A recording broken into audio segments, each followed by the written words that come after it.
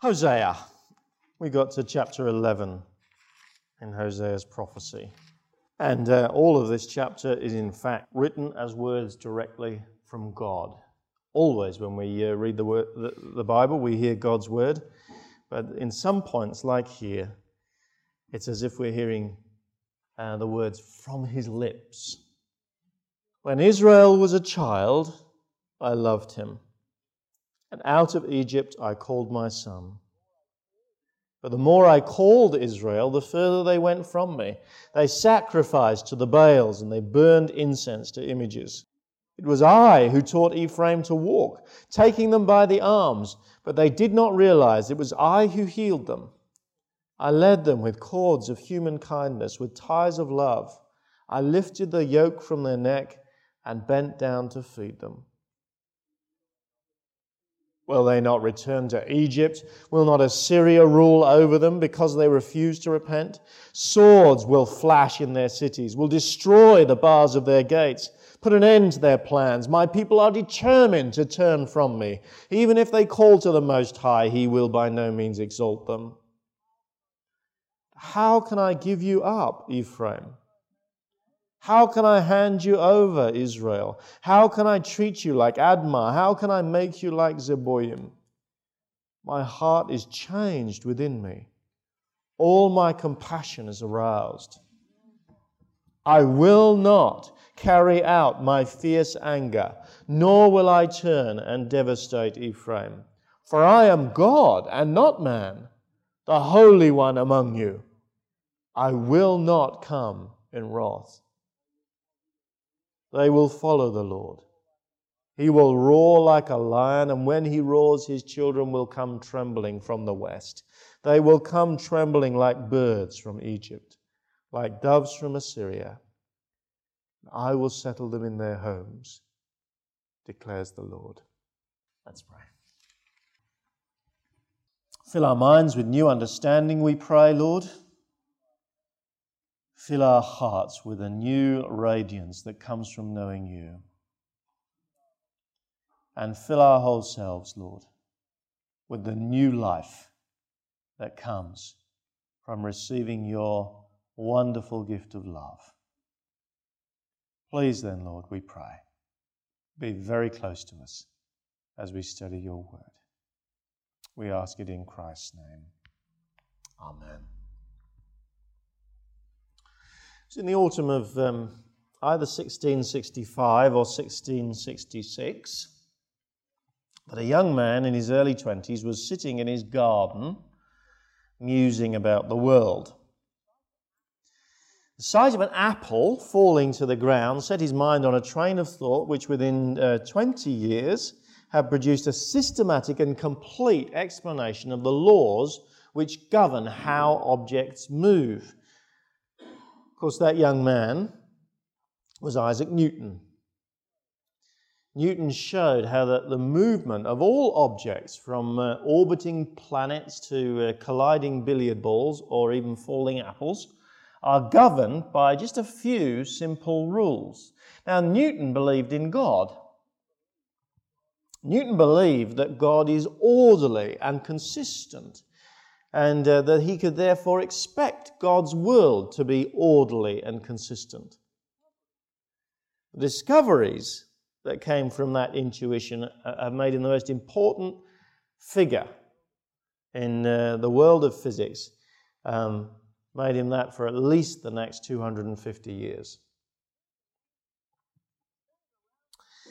But then around 1902, another young man in his early 20s started daydreaming at his desk in the Swiss Patent Office.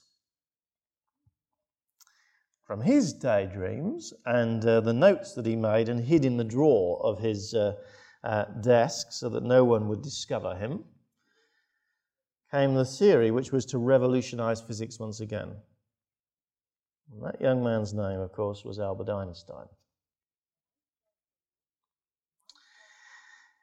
Einstein said it wasn't that Newton was wrong, it was just that when you looked closely at how the world works and tried to fit it all together completely, Somehow, Newton's description of the world wasn't complete. Einstein's genius was that, in a sense, he added a whole new dimension to the world of physics. He showed how Isaac Newton's description of the world was in one sense only two-dimensional. It was like a picture compared with a hologram. And Einstein went on to describe the world in much, much more detail so that he could fit everything together, this time from the behavior of electrons in atoms to the behavior of stars in distant galaxies and everything in between. This morning we are going to witness another revolution. This time not in the world of physics, but in the world of our understanding of God. It's a revolution which Hosea begins to see, and yet actually after Hosea's day would have to wait 700 years before finally that new and liberating and ultimately satisfying, more complete view of God would come into clear focus. See, up to now, it's as if Hosea has been dealing with the basics. He has been showing the laws of how God works in the spiritual realm, and rather in terms reminiscent of Isaac Newton's laws. Effectively, he said, there are no sins without consequences. One of Isaac Newton's laws was that the motion of bodies when they collide, or that every action has an equal and opposite reaction. That there is no movement that happens without some equal and opposite movement in the other direction. Well, says Hosea, the same applies to God's laws of the soul. Every moral failure, says Hosea, has inevitable consequences, both in human society and in our relationship with God. He's been telling us that relentlessly, hasn't he, again and again, since chapter 4 at least. Remember in chapters 4 and 5, he tried to show how serious the consequences of our sin are in society. When people abandon love and faithfulness and the knowledge of God, he said, we soon find that the world is full only of cursing and lying and murder and stealing and adultery. Then we saw in chapters 6 and 7, Hosea saying, it is actually very, very difficult to reverse this. People may say piously, come, let us return to the Lord. But once there's a momentum of sin in this world, then to try to stop it is like a child trying to stop an express train. We just get flattened. We cannot do it. Then in chapters 8 and 9, do you remember we saw that Hosea pointed out that despite the fact that Israel said they acknowledged God, they were not really listening to him. Then in chapters 9 and 10, he took us on that tour around Israel. We saw that last week and tried to show how actually from the beginning they had forgotten God, how that pattern of behavior had grown and grown and grown until in Hosea's day it was irredeemable. These actions were bound to have an equal and opposite reaction, he says. The nation of Israel is bound to go into exile and be condemned.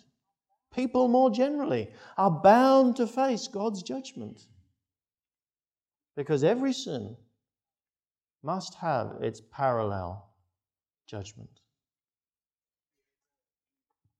Actually, Hosea has used the image of a marriage breaking down to help us understand that basic lesson, hasn't he? He says Israel's been unfaithful to God, her husband.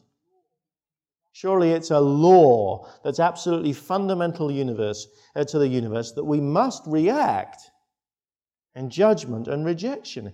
If you've dealt with a marriage in which one partner has rejected the other and been unfaithful to them, you know and you've seen how those equal and opposite emotions naturally, inevitably rise in the other partner. It's just a law of this world. Well, says Hosea, if we have rejected God, then surely there must be that natural, equal and opposite reaction in his heart. Simone Weil, who was the French mystical writer, described that truth in terms of another of Newton's laws. She said it's like gravity.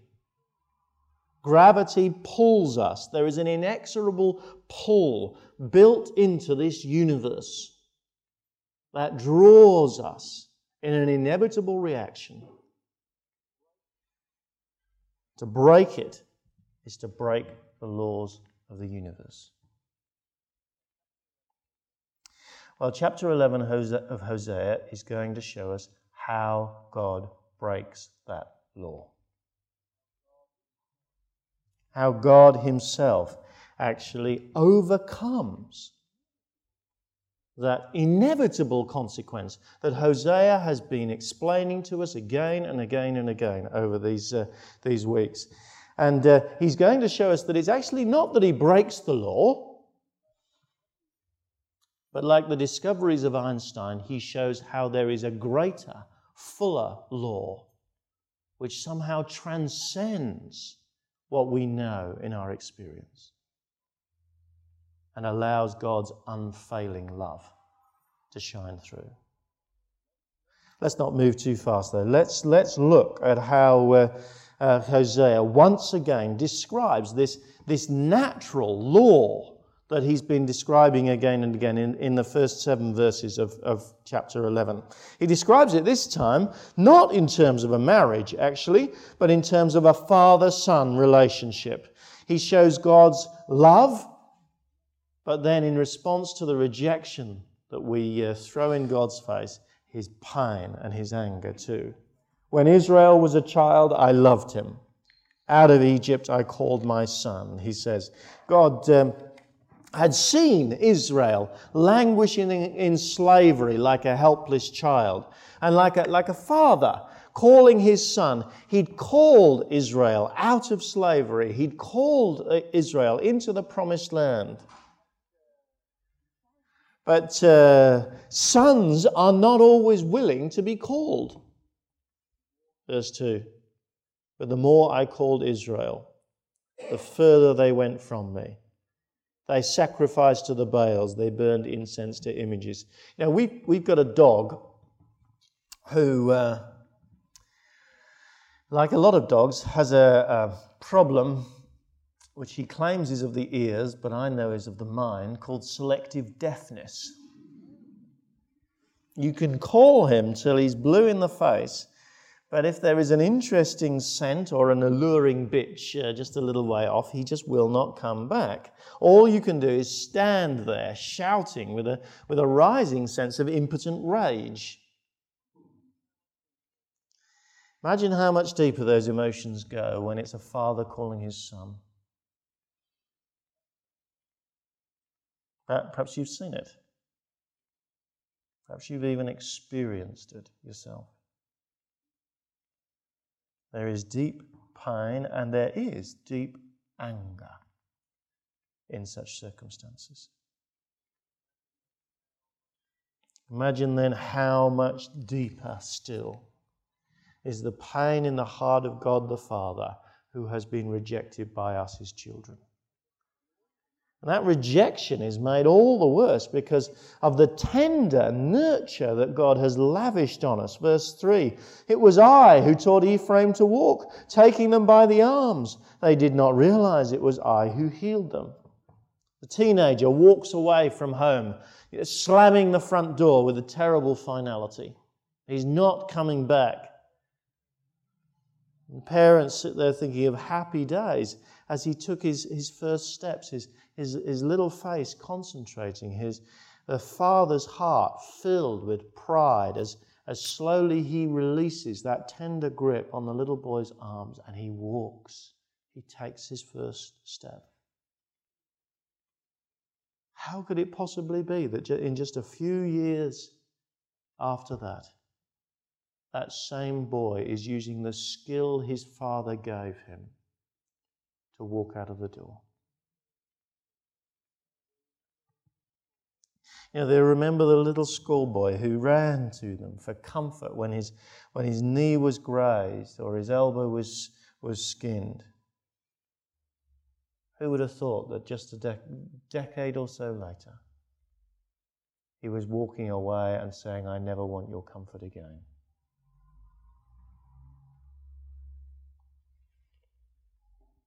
Verse 4, I led them with cords of human kindness, with ties of love. I lifted the yoke from their neck and bent down to feed them.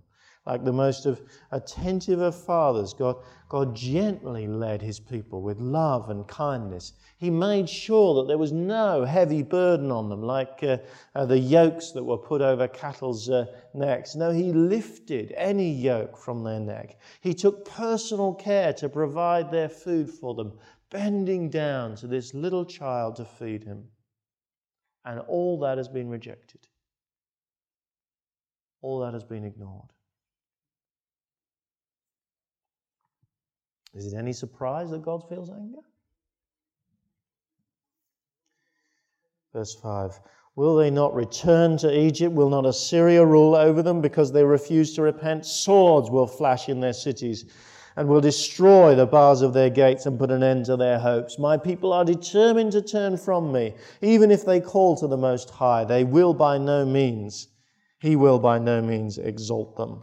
It's the logical, natural process. And we actually see it working itself out in thousands of homes and tens of thousands of relationships in this country every year.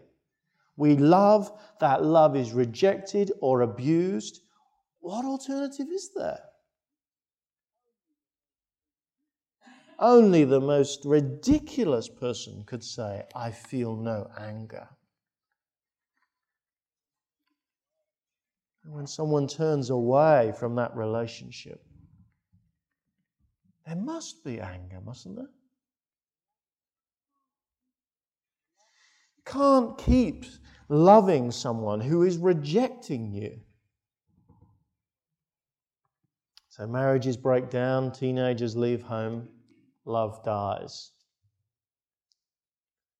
Very common, people say, the love died. It's a natural law of action and reaction. It's gravity. Talk to an average divorced couple and they know all about that law. It is sad, it is painful, but life is like that. He did this, so she did that, so he did the other, so the relationship ended. There was a sense of justice, in one sense, working itself out. Gravity was having its way. What we don't realize is how that process is natural to God too. He built justice into the universe. So when we hurt God, shouldn't we expect that anger? Shouldn't we expect that he has that deep sense of need to vent that pain on us? It's like setting off an explosion, like lighting a fire, like dropping an apple. There is no such thing as an anti-detonator that can reverse the effects of an explosion. There is no such thing as an anti-match that can reverse the effects of a fire. There is no such thing as anti-gravity that somehow will magically make that apple go back onto the tree.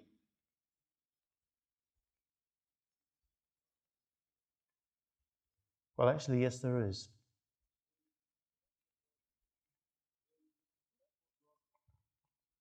See, that's what God goes on to talk about. Verses 8 and following. He has explained his natural law, which is true. But now he goes on to explain that there is a supernatural law as well, which is extraordinarily at work in this world. Sometimes it's identified in the Bible by that word that we learned some weeks ago, chesed. Do you remember? God's faithful, covenant love. In the New Testament, it's called grace. That means God's free gift of forgiveness given to us despite the fact that we do not deserve it. But look at how that starts to be expressed in this chapter. God says, I cannot allow this natural reaction to be the ruling reaction.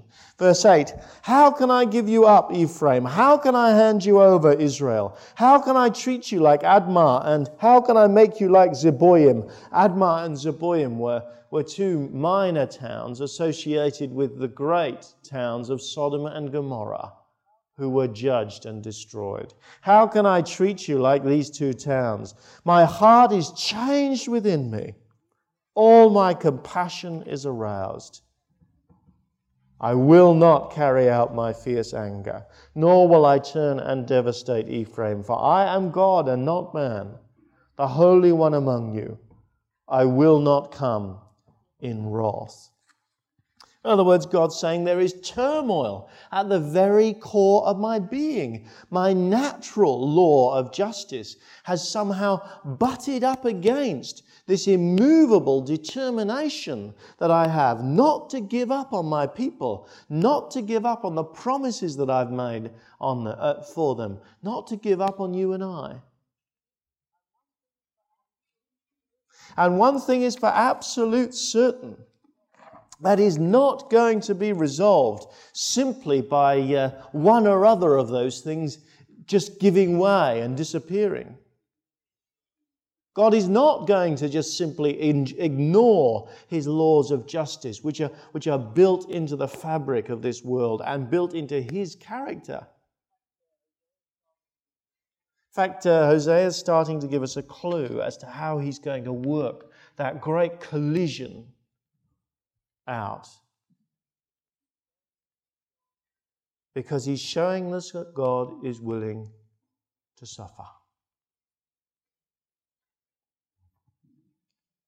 There is agony in God here. Some theologians speak boldly of God's impassibility. They mean he's not rocked by emotions. They say he does not suffer. They are absolutely wrong. The Bible tells us that when we penetrate most profoundly to the core of who God is, we see a God filled with emotion. We see a God who is suffering. God is in agony here. And His anger and His love are colliding within His own heart. Hosea can't see how that is going to resolve. It will have to wait for 700 years until finally we see God expressing His compassion and His love that He feels here for the people by standing alongside us as a man, Jesus Christ. And God is finally going to resolve this anger that He feels towards us by absorbing that anger within Himself as God the Father punishes God the Son on the cross. See, He will finally exhaust that just necessity that He has to walk away from those who walk away from Him, not by walking away from us, but by actually walking away from His own Son, so that Jesus cries on the cross, my God, why have you forsaken me?" Here in Hosea 11, God has cried out in agony, "How can I give you up? How can I hand you over?" And His answer to His own question will be, "I won't. I will give myself up. I will hand myself over. I will absorb my natural law within my own being, so that my people can enjoy my supernatural law of unending love and infinite forgiving grace." Verse 9, "I will not carry out my fierce anger, nor will I turn and devastate Ephraim, for I am God and not man. a holy one among you. I will not come in wrath. By an extraordinary surprise, he could only work that out because he is God and not man. But he could only achieve it by God becoming man and paying our penalty in himself.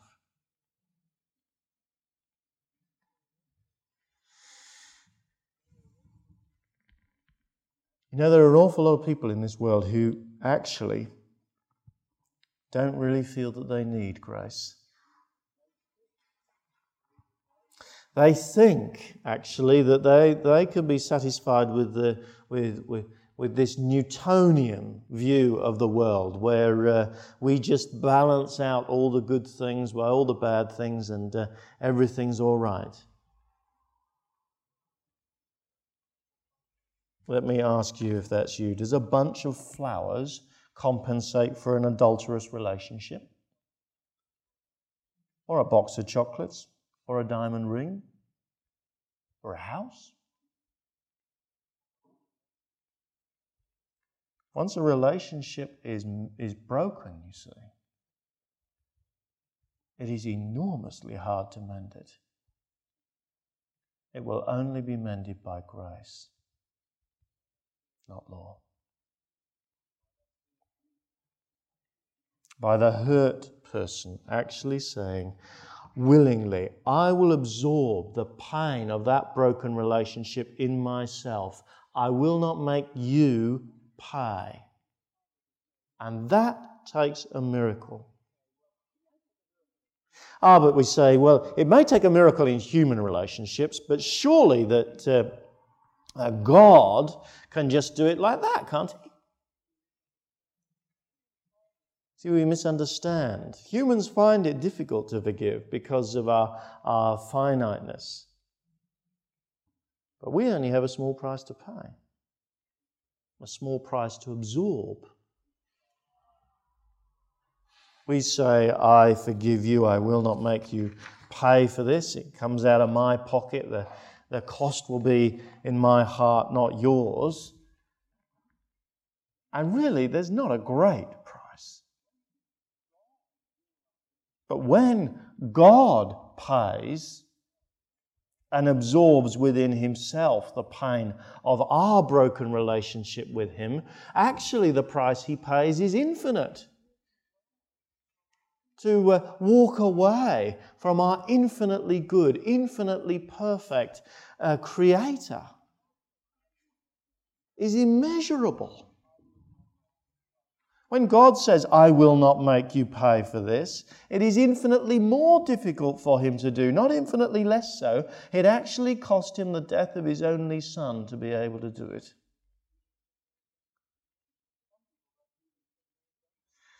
Some people perhaps even think they have done nothing wrong with their lives to need to ask for that free forgiveness. Jesus was quite clear with such people. He said, it's not the healthy who need a doctor, but the sick.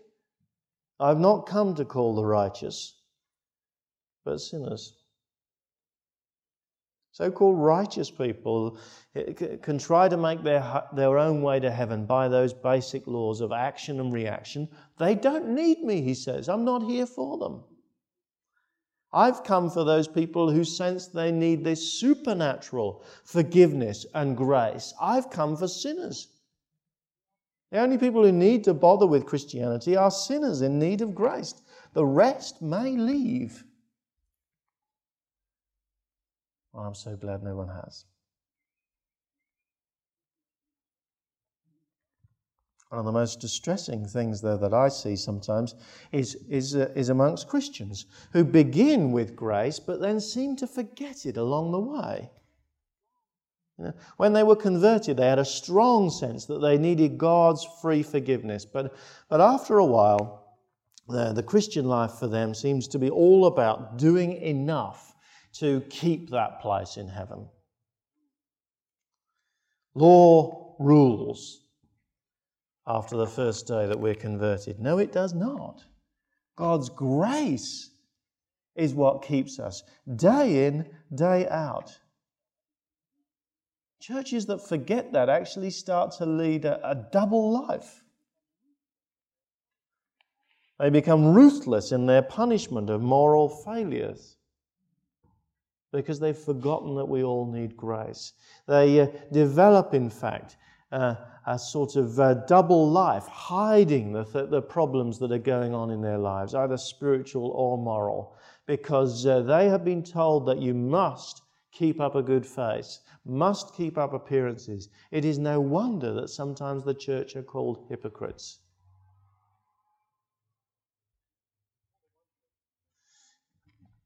More than one person's mentioned to me that they've got a bit down as we've gone through chapter after chapter of the austerity of Hosea, especially as we've tried to apply those criticisms that Hosea makes to ways in which professing Christians can be deceived by our petty idolatries and our growing self-righteousness. Now, I'm actually glad that we felt uncomfortable. We need to feel uncomfortable. There is a sense in which Christians need for the whole of their lives to feel a little sick. Because when we do, we will be found always knocking at the door of Dr. Jesus. When we do, we will be found taking that vital medicine of Jesus' free forgiveness bought by his death on the cross every day, day after day, to keep us healthy, because we know we need him, not just at the beginning of our Christian lives, but throughout our Christian lives. The terrible thing is that actually self-righteous Christians always walk away from the cross. To walk away from the cross is to walk into idolatry.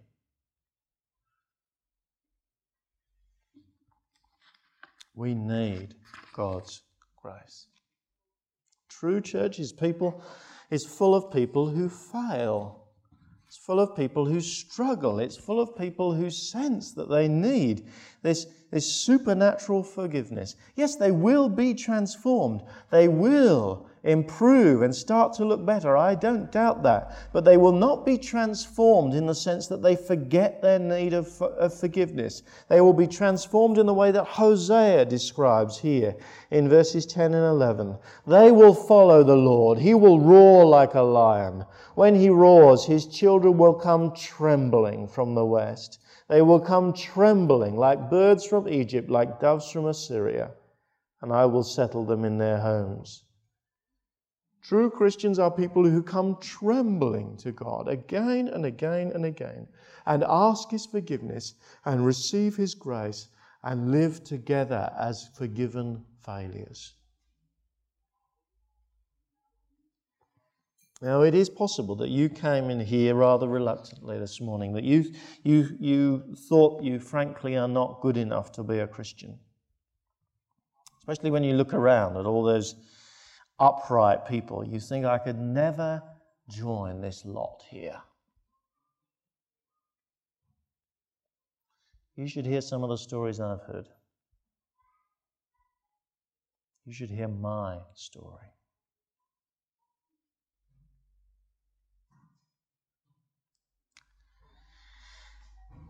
And you would know that you do not need to be perfect. I would not be here if I was perfect. I am telling you about God's grace because I need God's grace every day, every hour. I wonder, do you?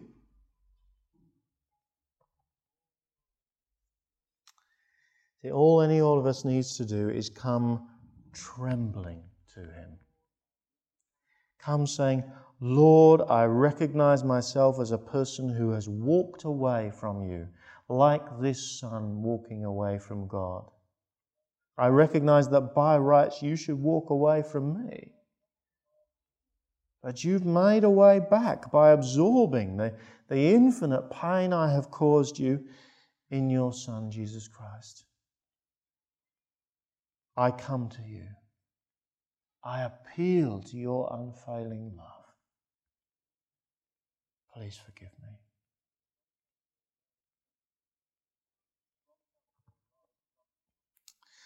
long time ago, a rather grumpy and irascible man, who therefore knew all about his daily need of forgiveness, wrote a famous hymn.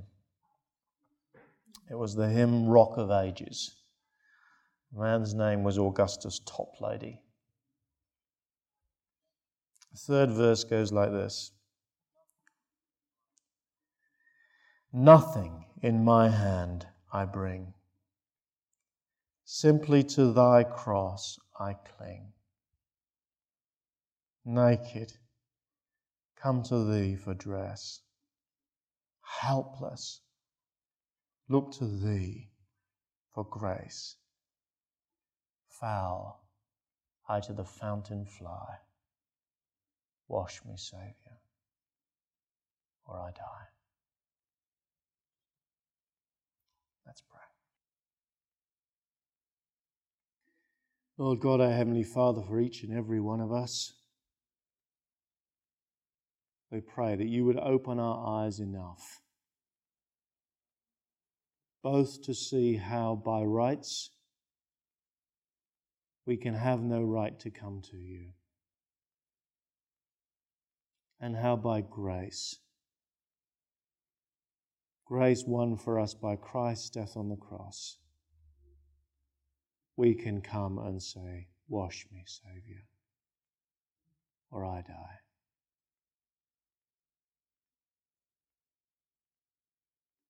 Lord, for us who have said that many times before, renew it in our hearts, Lord, and keep us ever sensitive to you, never covering that pure life with the mire of self-righteousness and idolatry. And for those of us who've never said it, Lord, put those words in our heart right now and give us new life that you promise. In Christ's name. Amen.